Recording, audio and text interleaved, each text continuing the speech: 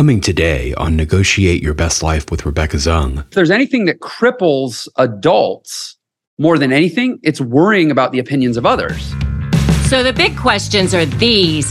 How can we navigate and negotiate every situation in our lives, in our career, in our businesses, in our relationships, and even with ourselves for our own self-worth? In other words, what if you could win every time and have no losers?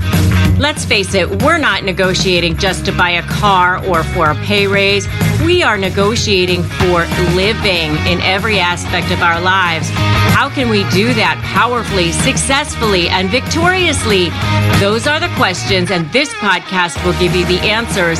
My name is Rebecca Zung, and welcome to the time where you negotiate your best life. Welcome to another episode of Negotiate Your Best Life. It is my honor and my privilege to have Jeff Lerner back on my show. He is a friend of mine, but he is also a super badass rock star. I mean, my goodness gracious, like I don't even know where to begin with him. He is a rock star musician, badass piano player, but he's also a huge business rock star. I mean, my God, he is so successful, but he started with nothing, in debt, struggling with depression, debt, divorce, you name it. He was bullied as a kid. I mean, he really came from not only nothing, but less than nothing. And he's built a fortune, and he will be talking all about that. And he really has remained so humble and so kind and such a good person. And it is such a pleasure always to spend time with you. Jeff, thank you so much for being here. Well, thanks, Rebecca. That's quite the kind introduction. And I will do my best here to be worthy of it and to deliver as much value as I can for your audience. And I'm always so grateful when we get to connect. So I'm glad to be here.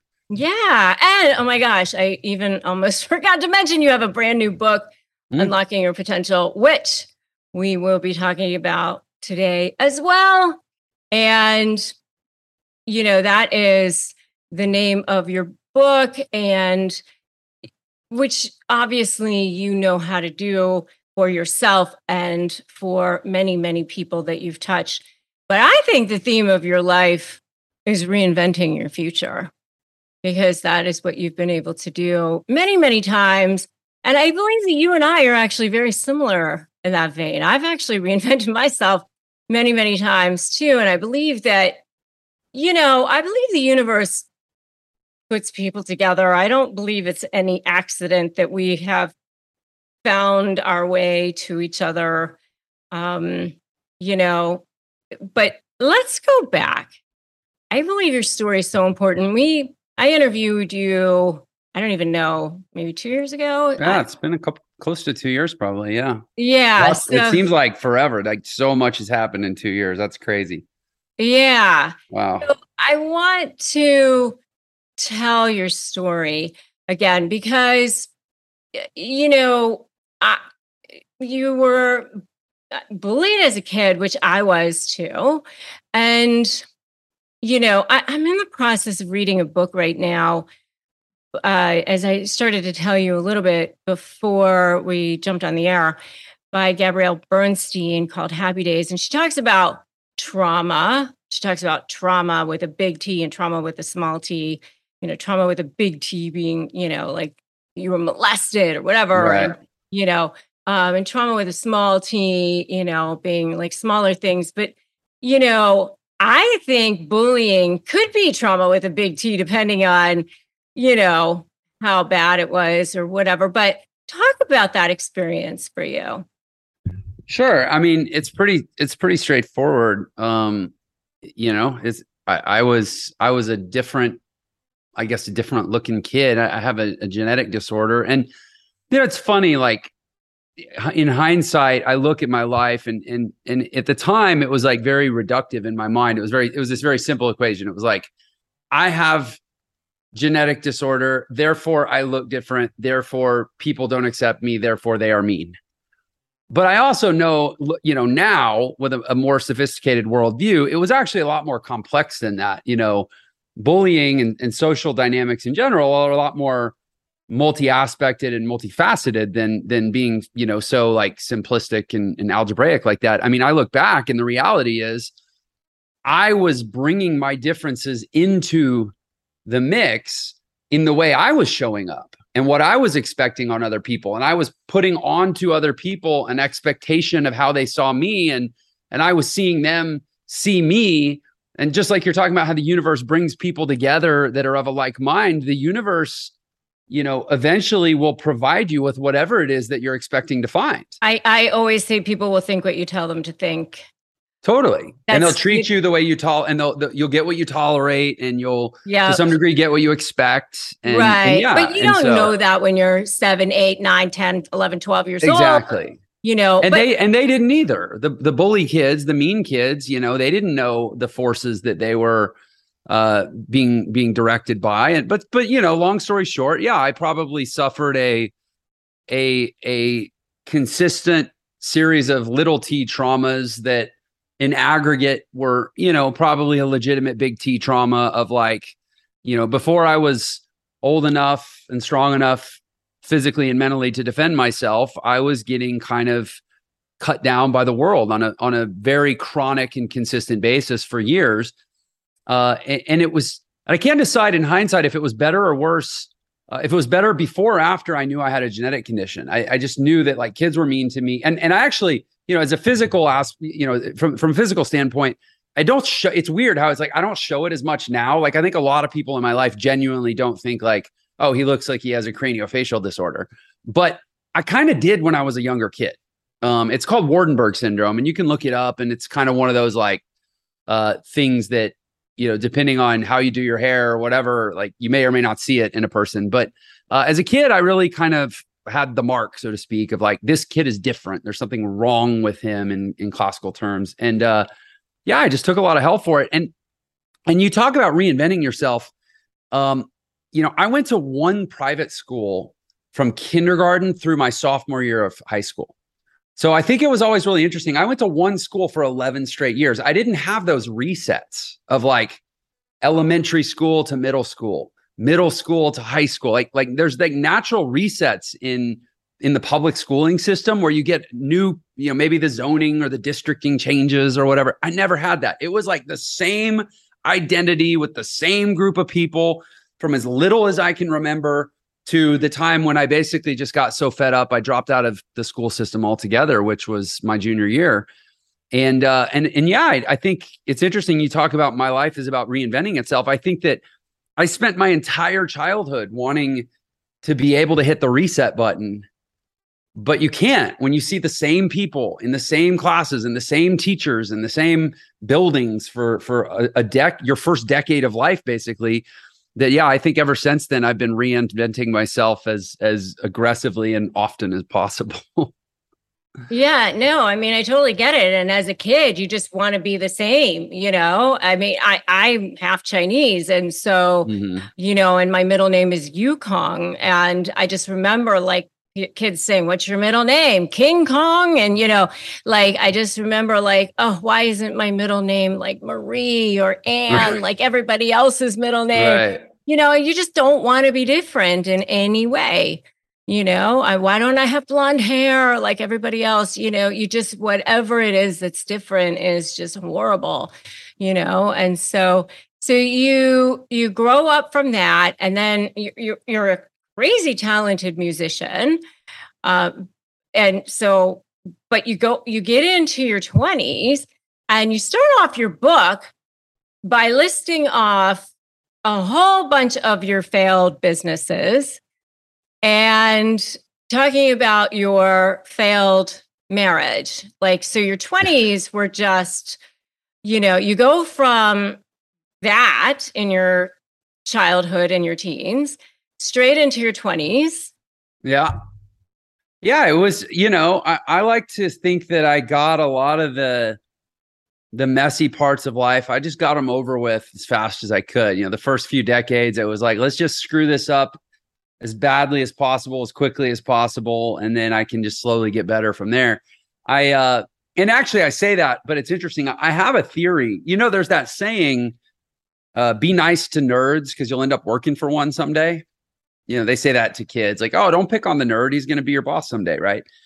But if I think about what that really means, I don't think it's because, and by the way, if you actually really think back to your high school, the divide between nerd and cool wasn't the divide between smart and dumb. Like there's like this stereotype that like nerds are smart. Nerds have just as broad a diversity of intelligence as the cool kids, right? It's not about that. I actually think the reason that, quote, nerds, and I mean the people that get bullied, the people that get picked on, the people that are undersized, the people that end up with something to prove, I think a part of the reason they end up doing fairly well in this world is because they actually get more comfortable being humiliated early on. They are less attached to the opinions of others because the opinions of others are more toxic to them more early. And if I think if there's anything that cripples adults more than anything, it's worrying about the opinions of others. And nerds got over that back when they realized the opinions of others just hurt them so bad. The best move they could make would be to stop caring what other people think. And I think that actually sets them free to go on in life and be successful. And I think it's the cool kids that grow up handicapped because they're so attached to being cool, they're scared to make a mistake. And so for me, clinging on to that for so long. Yeah. And so for me, my 20s were just the natural extension of a childhood where I had given up on caring what people thought because what people thought just tore me down anyways. And so I just tried a bunch of stuff. And it's weird. We look at my 20s and we're like, oh, this, it must have been so hard to be his parent. He's just failing at one thing after another. Look, I was just getting educated. I was trying stuff at my own risk, which, by the way, if you really want to learn a lesson, have it truly cost you something, not just like, oh, I failed a test, but like, oh, I lost all my money. Now I can't pay my rent. You'll learn that lesson, right? And so I just learned a bunch of lessons in my 20s. And so it's no wonder that in my 30s, I've been consistently successful at a number of things because I spent my teens learning not to care what people think.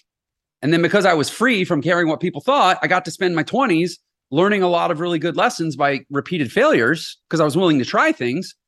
And so finally by 30, I kind of had it figured out. I think we should put all kids, ideally we don't have people be so mean to each other, but as a general formula, I think it holds. Yeah. Well, I don't know. I know for me, I graduated second in my class from high school and then started college. I got married at 19. I had 3 kids by the time I was 22, dropped out of college. Interesting. Oh yeah. My dad was a doctor. I was like the dream at that point. Yeah.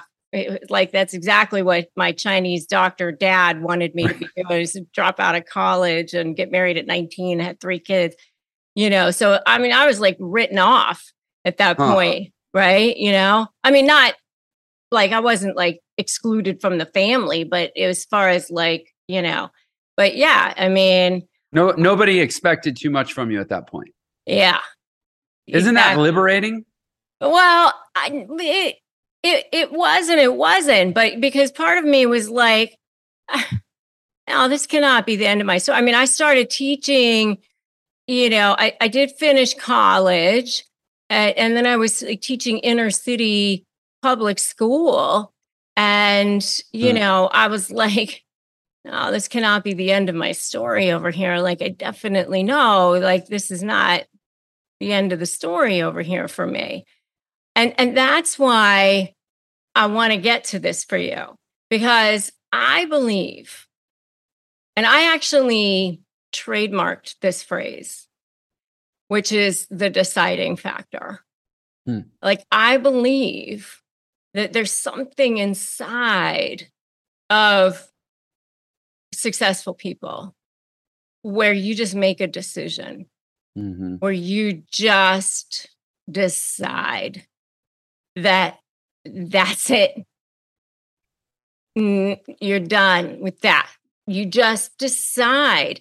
And I actually, when I give speeches, a lot of times I talk about the word decide, because the root of the word decide, it is side, from Latin. Side is to kill, homicide, suicide. It's you're actually killing off any other possibilities. You're actually saying, that's it. This is how this is going. And I believe that something happened inside of you where you just said, I'm done with that. And I want to know if you knew that, or if you felt that, if there was a moment, or if it was a process, or tell me. Coming up, more on Negotiate Your Best Life with Rebecca Zung. Most of what makes a decision, most of what substantiates a decision as being the right decision is what happens after the decision. It's about how you follow up. Back to school season is coming up, which can be difficult for those going through a divorce, especially when child safety is a concern. And here at Negotiate Your Best Life, my mission is definitely one to help divorced couples prepare, especially when narcissists are involved. And as you all know, I've partnered with SoberLink for a long time. And SoberLink is a system which helps with alcohol monitoring. It includes a breathalyzer device with facial recognition. It allows you to receive real-time updates and help co-parent so that, monitoring can be involved anytime, anywhere, swift intervention to improve child safety. And they're offering free packets right now. Go grab them. They've got checklists, communication tips, and more. Get your free packet right now. Soberlink.com/negotiate. Are you struggling with how to negotiate and win? Maybe you're dealing with a personality that's particularly challenging, like a narcissist or other high conflict personality, and you're feeling powerless. Make sure to download my free Win My Negotiation cheat sheet at www.winmynegotiation.com.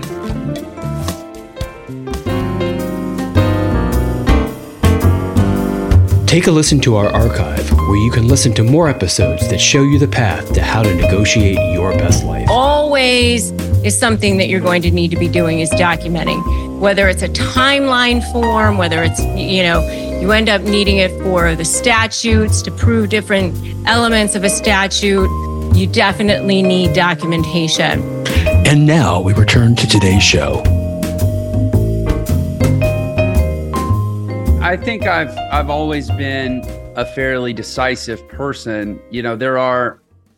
But there was a shift. There are a few decision points in my life that have been like big ones, and they stuck. And I think that, I like yourself, I have researched. I mean, this, now I'm in the business of helping people make transformational changes in their life, particularly through entrepreneurship, at least through my platform Mantra. But deciding to become an entrepreneur is no different than deciding to leave your marriage or deciding to have a physical transformation and change your diet. I mean, that's not the shift I'm talking about. I'm talking about the shift that I'm talking about the shift from where you decided success was part of your journey now. Yeah, no. And all I'm saying is that as somebody who's now essentially in the decision business, I help people make transformational decisions. I have studied a lot of what you're talking about around the psychology of decisions. And what I agree with you very much that most of what makes a decision, most of what substantiates a decision as being the right decision is what happens after the decision. It's about how you follow up, right? And so, yeah, I think that I've been pretty good in my life at a few critical times pretty good at making a decision and then actually following through on it until however long it takes, whatever pains I have to endure. I made a decision, like you said, I killed the other possibilities. I homicidally eliminated the alternative, and I've made a decision. Thus, there's no choice. And so yeah, I would say that when I actually remember it like a crystal clear moment. I was at boarding school. So after I left my high school sophomore year, it's a long story, but I couldn't go back to that high school. I actually ended up basically getting quasi expelled. They they told me I couldn't come back basically after the year ended. And so we kind of scrambled, and my parents found a boarding school for me. And I contracted mononucleosis the first week of boarding school. So I show up at this new boarding school my junior year, and now I have mono, and I'm not allowed to go to class. And so I don't have, I never get to make friends. I don't get to like integrate into this new setting. It's like literally I show up, I get diagnosed, I get quarantined, I get cut off from and so I'm just truly alone. It like 2,000 miles from home at this boarding school with no friends, and I'm not allowed to talk to anybody. I'm not even allowed to go to class. That's when I decided I was going to become a musician, because I would go wander around the campus at this boarding school. It's called Northfield Mount Herman in Northfield, Massachusetts. And I would go wander around the campus, and I found this old abandoned music building because they had built a new music building and moved all the instruments and classes and stuff over there. But there was just an old empty building with a piano in it. And I'm sitting there. I'm the most isolated, like clinically alone human you can possibly be. And I just start playing the piano, and I would go up there every day and play the piano. And it was within like a week. I mean, bear in mind, I'm teaching myself the piano. I'm not like already some great pianist. Within a week, I'm telling you, at least at the time, I was convinced that God spoke to me. Now, who knows? Teenagers, hormones, who the hell knows what it was? But I heard a voice. I'm sure. And it said, well, I'll tell you what it told me. It said, Jeff, if you don't learn to play this instrument, you're going to have to get a job. Customers are rushing to your store. Do you have a point of sale system you can trust, or is it a real POS? You need Shopify for retail. Shopify POS is your command center for your retail store, from accepting payments to managing inventory. Shopify has everything you need to sell in person. With Shopify, you get a powerhouse selling partner that effortlessly unites your in-person and online sales into one source of truth. Track every sale across your business in one place and know exactly what's in stock. Connect with customers in-line and online. Shopify helps you drive your store traffic with plug-and-play tools built for marketing campaigns from TikTok to Instagram and beyond. Get hardware that fits your business. Take payments by smartphone. Transform your tablet into a point-of-sale system, or Shopify's POS Go mobile device for a battle-tested solution. Plus, Shopify's award-winning help is there to support your success every step of the way. Do retail right with Shopify. Sign up for a $1 per month trial period at shopify.com/bestlife, all lowercase. Go to shopify.com/bestlife to take your retail business to the next level today. Shopify.com/bestlife. Did you know that Americans spend more than 90% of their time indoors, and that in some cases, indoor air can actually be more polluted than outdoor air? And that air pollution is responsible for nearly 7 million premature deaths across the world every year. Airborne allergens are the most common allergy triggers, such as pollen, pet dander, dust mites, and mold. We are so happy to introduce an air purifier that captured the attention of established media outlets such as CNN, Money, ABC, and more. Air Doctor filters out dangerous contaminants and allergens so that your lungs don't have to. Air Doctor is amazing, and it comes with no questions asked, 30-day money-back guarantee. So if you don't love it, just send it back for a refund minus shipping. So head to airdoctor.com and use the promo code YourBestLife, and depending on the model, you'll receive up to 40% off. You're saving up to 40% off. Lock in this special offer by going to AIRDOCTORPRO.com and use the promo code YourBestLife. Somehow, I just had this sense. This instrument is something I could learn to do, that I could trade proficiency at for money, for shelter, for food, for like the basic Maslow's hierarchy, lower level hierarchy of needs. I will survive without having to get a job if I get good enough at this instrument. And I never went back to school. I basically spent the rest of the semester practicing 14 hours a day. And at the end of the semester, I told my parents, I'm coming home. I'm not going to school anymore. I came home and I just dropped out of high school, and was a musician ever since.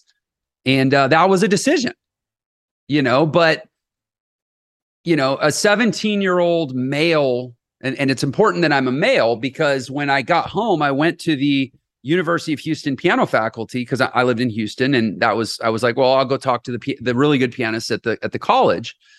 And I said, hey, I've got this weird story. I'm 17, but I think God wants me to be a piano player. Can you help?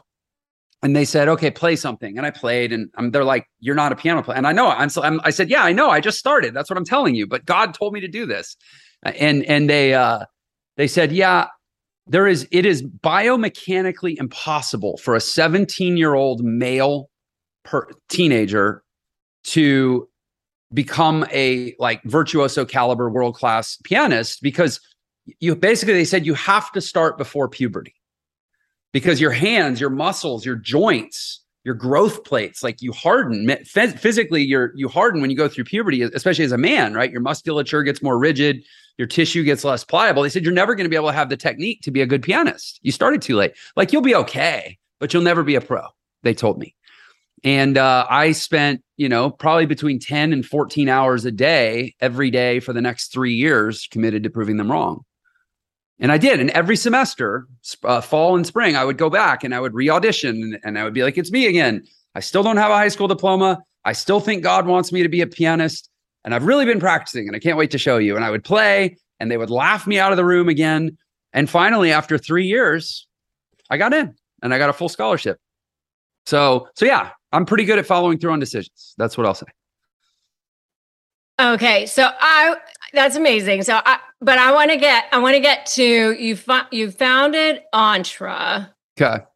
After you're, around when you're 30-ish, I want to say, right? No, I founded Entra when I was 39. Oh, when you were 39. Yeah. Okay. But yeah, so I became an Entra. So I was a pianist for roughly 10 years.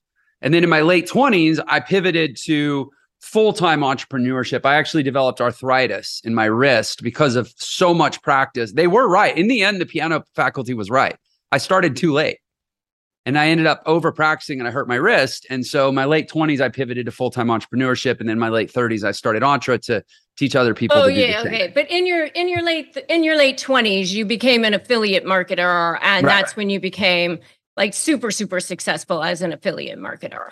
Yeah. So affiliate marketing was kind of my first stare. So all through my 20s, I was digging the hole, getting less and less successful, more and more broke, more and more in debt, more and more string of failures, one after the other, more and more hopeless, other people thinking I'm nuts and I'm never going to amount to anything. Right. And then when I'm 29 years old is when I discover affiliate marketing. And it's about the first 18 months of affiliate marketing, I spent paying off about $500,000 in debt that I had gotten into. I remember that. Yeah. Now, I know what affiliate marketing is. Just explain what it is for people who are listening, because I actually think for a lot of people who are listening, who are maybe looking for something, explain what it is. Sure. Yeah. And I think maybe what you're about to say is that if somebody's looking to start a little something on the side or make some extra bucks or learn about this whole internet economy, digital marketing stuff, affiliate marketing is kind of an easier point of entry for a lot of people because, and I'll just give an example to describe it. Both of us actually have affiliate programs. I do. So let's say somebody starts a blog. I think everybody's familiar with a blog, right? Let's say you have a blog that's thingsilove.com. And you decide to write a blog post about this interview that you heard with this Rebecca lady talking to this Jeff guy. And you're like, it was really cool and it was inspiring. And I don't know, the guy was kind of weird, but he said a few things that I was into. So here, let me put a YouTube video, you embed the YouTube video in the blog post and you write your thoughts about it. And then you say, yeah, I checked them out. They're both pretty cool. Rebecca has this program on negotiating with narcissists and Jeff has this program on becoming an entrepreneur. And I became an affiliate of those programs, which means I signed up to be able to promote them. And if you click this link, if you're interested in negotiating with a narcissist, click this link to watch Rebecca's stuff. And if you're interested in becoming an entrepreneur, click this link to learn Jeff's stuff. And and disclosure, if you click this link and buy something from them, I'll get a commission. That's affiliate marketing. Right. And then the great thing about affiliate marketing is that you don't actually have to create anything yourself.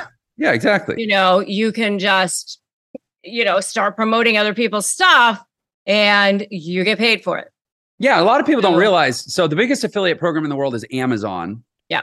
Amazon, anybody can sign up as a free affiliate and immediately get a link to promote any product on Amazon to anybody else in the world and get paid a commission. I say in the world, I mean, there's like a few countries like South Sudan, I think, doesn't take links or something, but or North Korea. You can't be an affiliate marketer in North Korea. I know that.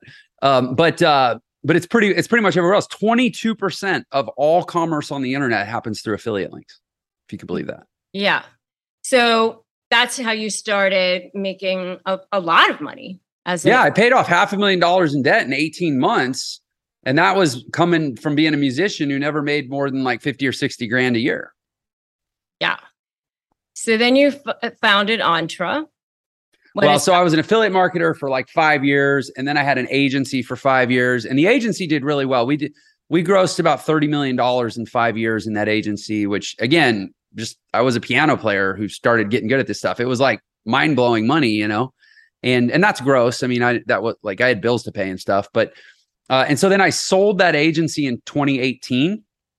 And at that point I had done well enough that I could reasonably consider a modest retirement at 39 years old. And I was seriously considering like, maybe I should just be with my kids, but I decided, if a broke jazz musician can go from where I was to where I was in 10 years. And I looked around the world and I look around and I see so many people, hardworking people that are struggling. The middle class is dying. Like, I don't have to be the one to say that. I mean, there's people make $100,000 a year now walk around like they're broke because they are. And so if high school dropout broke jazz musician Jeff can be retired at 39 years old, and my hardworking neighbor down the street who makes, has a good job, what's supposedly a good job, but still lives paycheck to paycheck, barely, I thought maybe I have something to offer the world. And so I started putting out videos and I ultimately started creating courses about how to become an entrepreneur in the modern world. And we launched our first course in 2019. And that was about $110 million and 260,000 students ago in 3 years. Amazing. It's crazy. Yeah. Yeah. I mean, you obviously know how to market. I do. And honestly, and I picked a good time. I mean, little thing happened in 2020 that sent about 40 million people home from work going online, worried about money, worried about making a living, worried about their job, if their job was still going to be there. So, you make your own luck, right? Opportunity meets preparation. Yeah. Yeah. Well, there were a lot of narcissists home watching YouTube as well. So we both had a good couple years. Yeah. Yeah. So I'm curious because, I'm watching these videos and I'm reading this book and I'm curious about what drives people. Yeah. And, so I'm curious to know what drove you initially.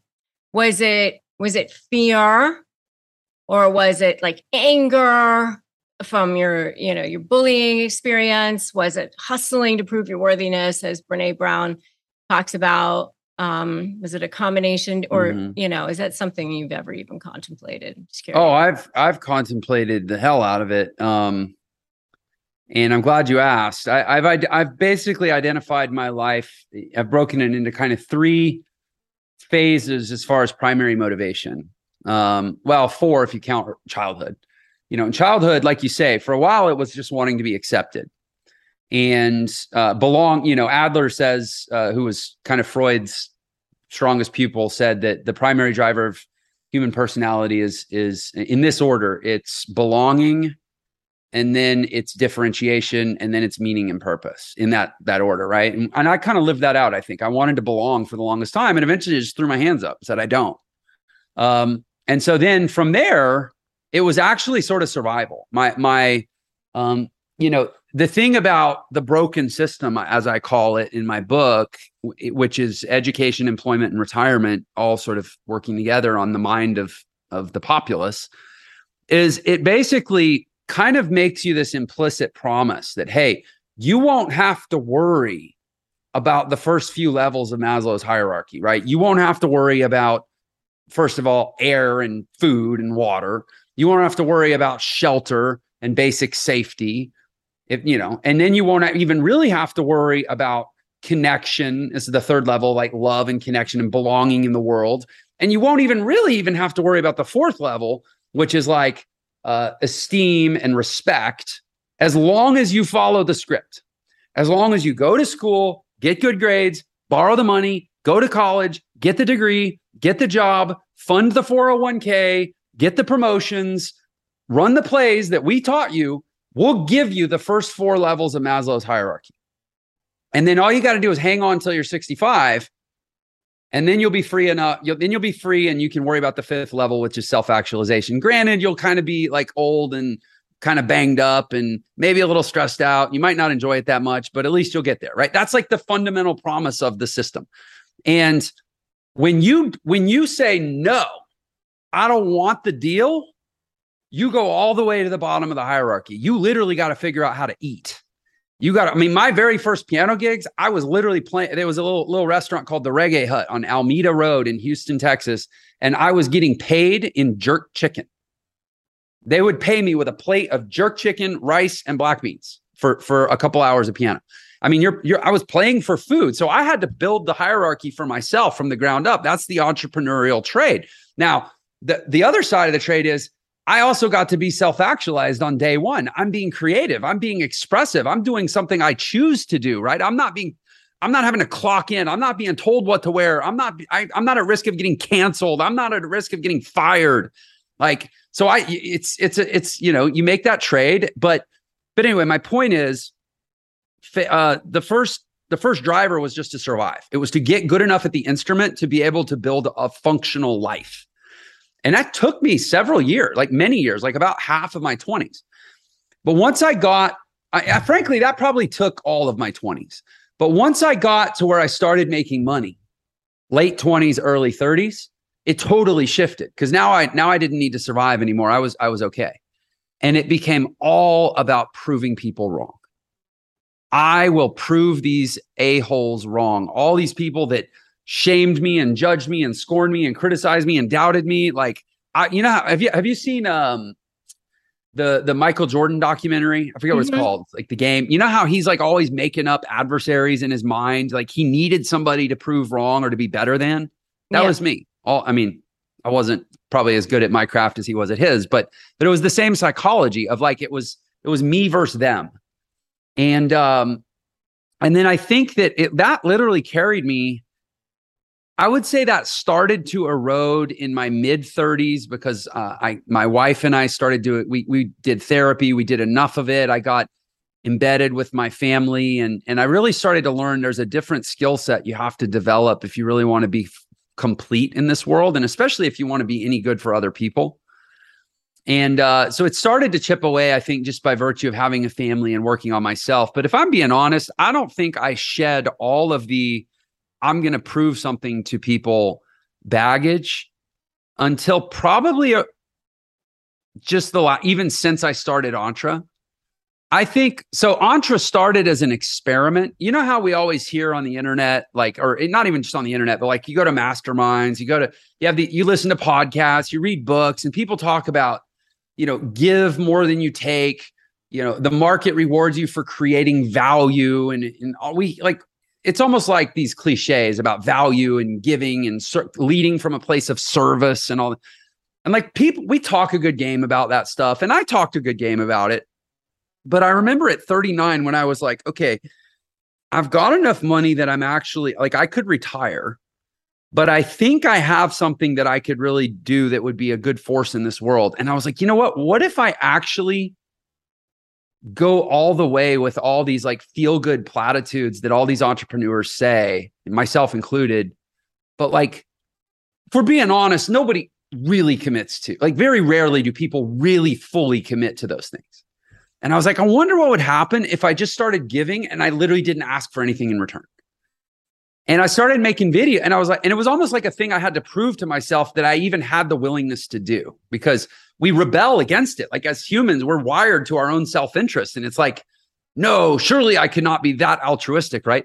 And so I started just making videos, and I forced myself to, I would shoot a video that didn't sell anything, didn't ask for anything, that could actually help people. And I would put it on the internet. And then, just to prove to myself that I was not regressing into my selfish human nature, I would spend my own money to boost the video, to force it out in front of more people.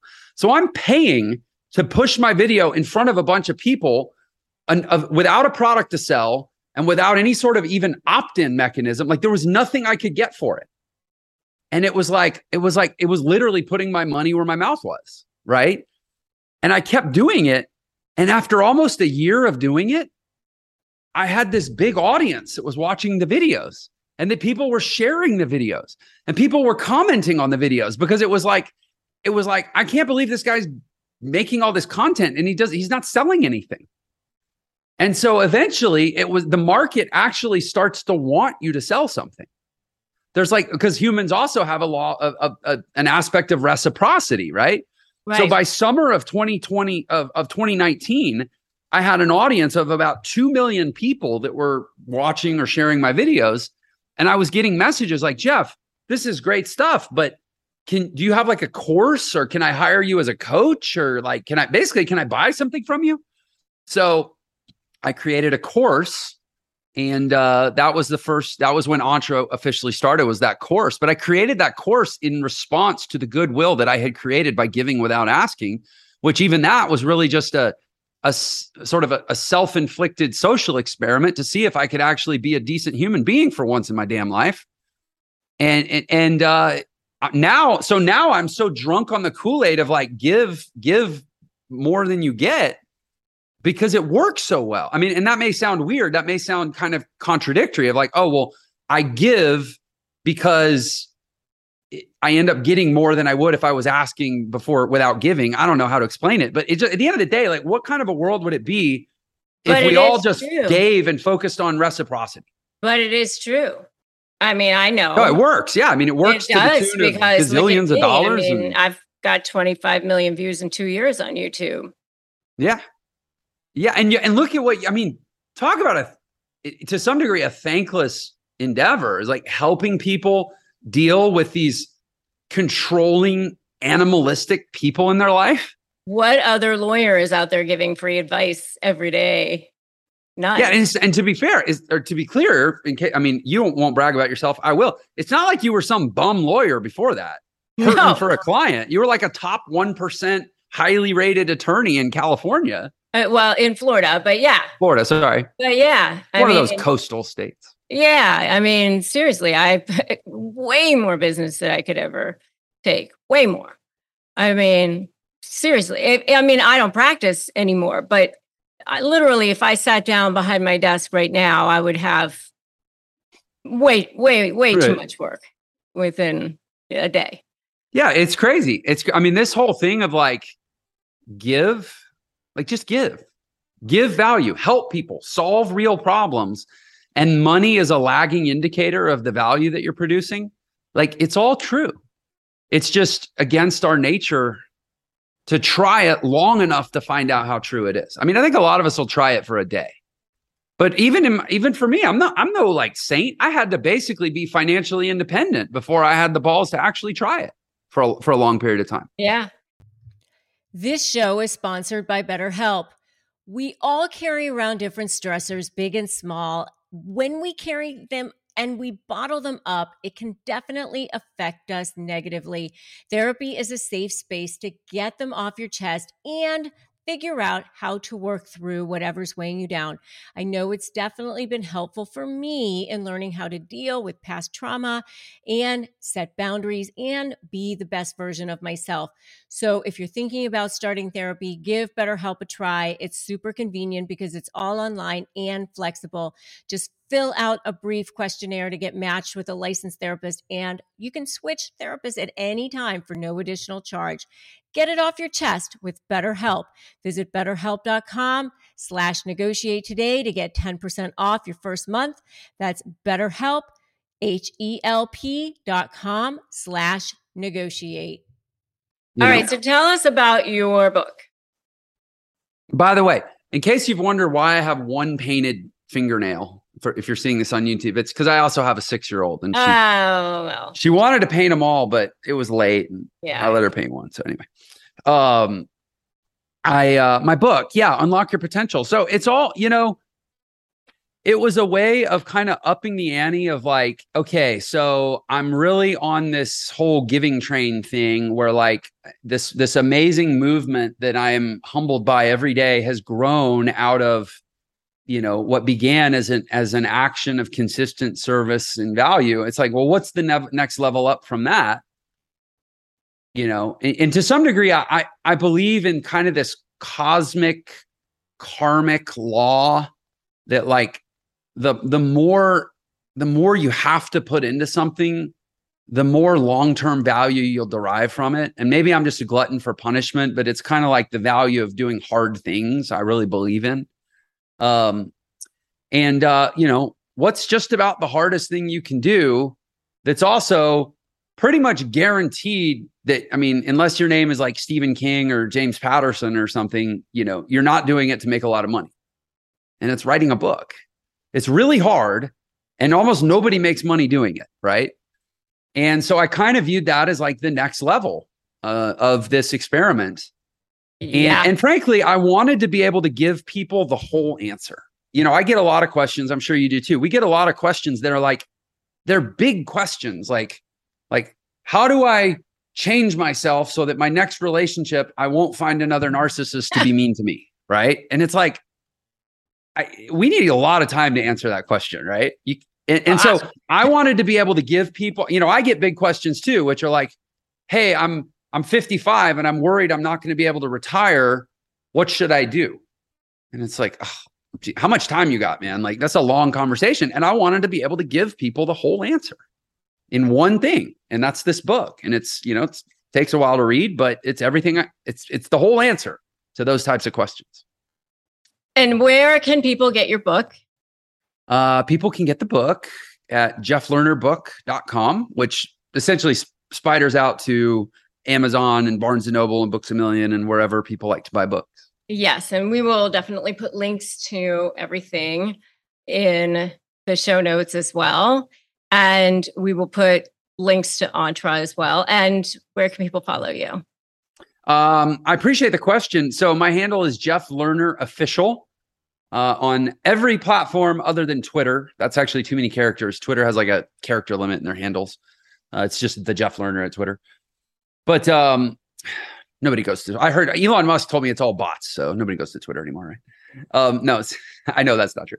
But Jeff Lerner Official on any social platform, and in particular, I love when people come check out my YouTube because I give away a lot of free training there. It's kind of part of the whole giving theme. I have almost 900 free training videos on YouTube. Some of them are short, some of them are an hour, all points in between. And if people like what they get from me on YouTube, they may like Entre too. But I think that's a great place to start.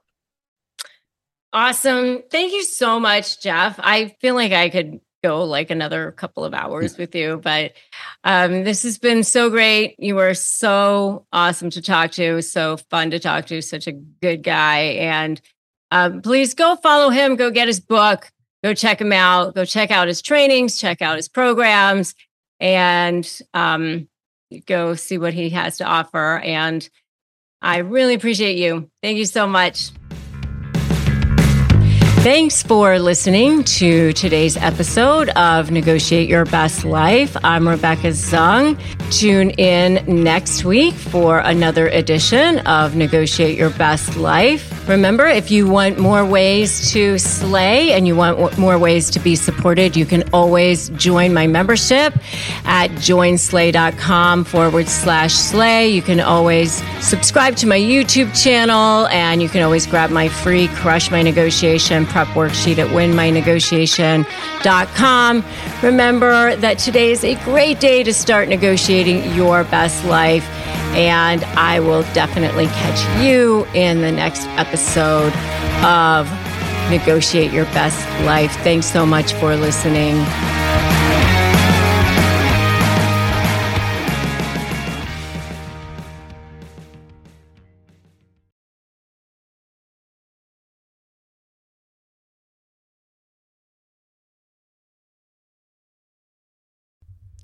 Hey Slayers, I'm here to tell you about a new podcast I'm excited about, Creating Confidence, hosted by Heather Monahan, a part of the Yap Media Network.